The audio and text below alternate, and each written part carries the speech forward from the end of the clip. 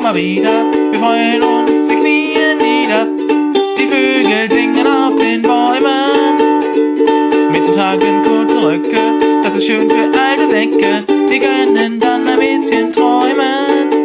Doch immer wenn der Sommer kommt, beschäftigt mich seit Jahren schon ein eher philosophisches Problem.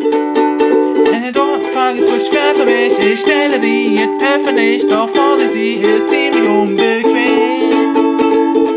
Scheint die Sonne auch für Nazis, ich kann's nicht verstehen. Dürfen Faschos auch verreisen, das wär ungerecht. Können Rassisten etwa auch den blauen Himmel sehen?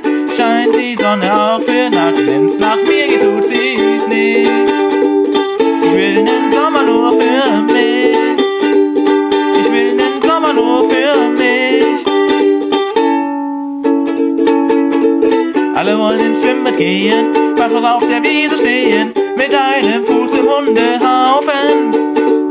Jedes Jahr ist es das Gleiche, überall entblößte Bäuche. Mein Schatz, ich geh jetzt Eise kaufen. Und während ich die Äste sehe, ich so ne Nazi fress und ich wünsch mir, er würde implodieren. Jedoch tut er mir leider nicht mal den Gefallen und sein Gesicht bringt mich dann wieder zum Philosophie. Scheint die Sonne auch für Nazis, dann kämen hier die Tränen.